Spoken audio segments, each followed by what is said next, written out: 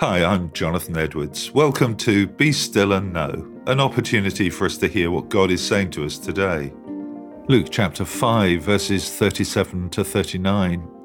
No one puts new wine into old wineskins, for the new wine would burst the wineskins, spilling the wine and ruining the skins.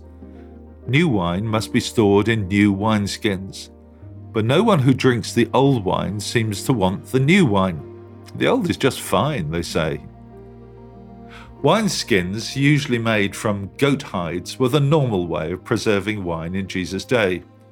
As we all know, skin dries out with time, and so it would be absurd to put new wine into old wineskins.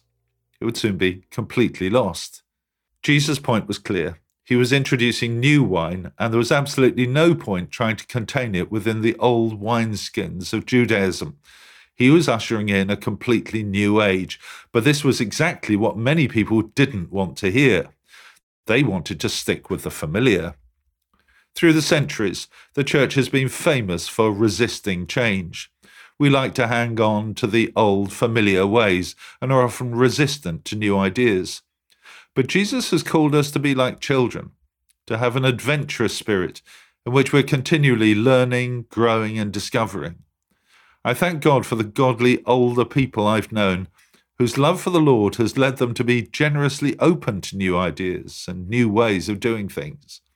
We should never embrace change for change's sake, but because we see the Lord leading us in new and exciting ways. I love the story of General William Booth, founder of the Salvation Army. He once met with the writer Rudyard Kipling, who had an intense dislike of the Salvation Army's use of tambourines and their enthusiastic worship style. Booth told him, "Young man, if I thought I could win one more soul for Christ by standing on my head and beating a tambourine with my feet, I'd learn how to do it." I love that. As we follow Jesus day by day, we need to be continually open to the new wine of the kingdom of God and be ready to embrace new ways of serving the Lord.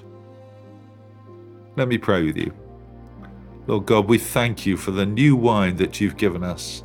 Help us to always be thirsty for more.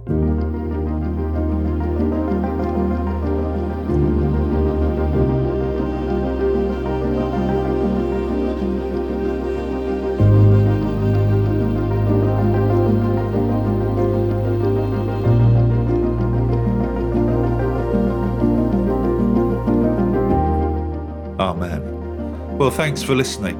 I'd love to encourage you to join me every day for Be Still and Know here on Premier. The talks are also available on podcast, which you can access at any time. And if you'd like to receive a free copy of our magazine, Voice of Hope, which contains all of these devotionals and much else besides, please visit premier.org.uk/Voice of Hope. God bless you. Hope you have a great day.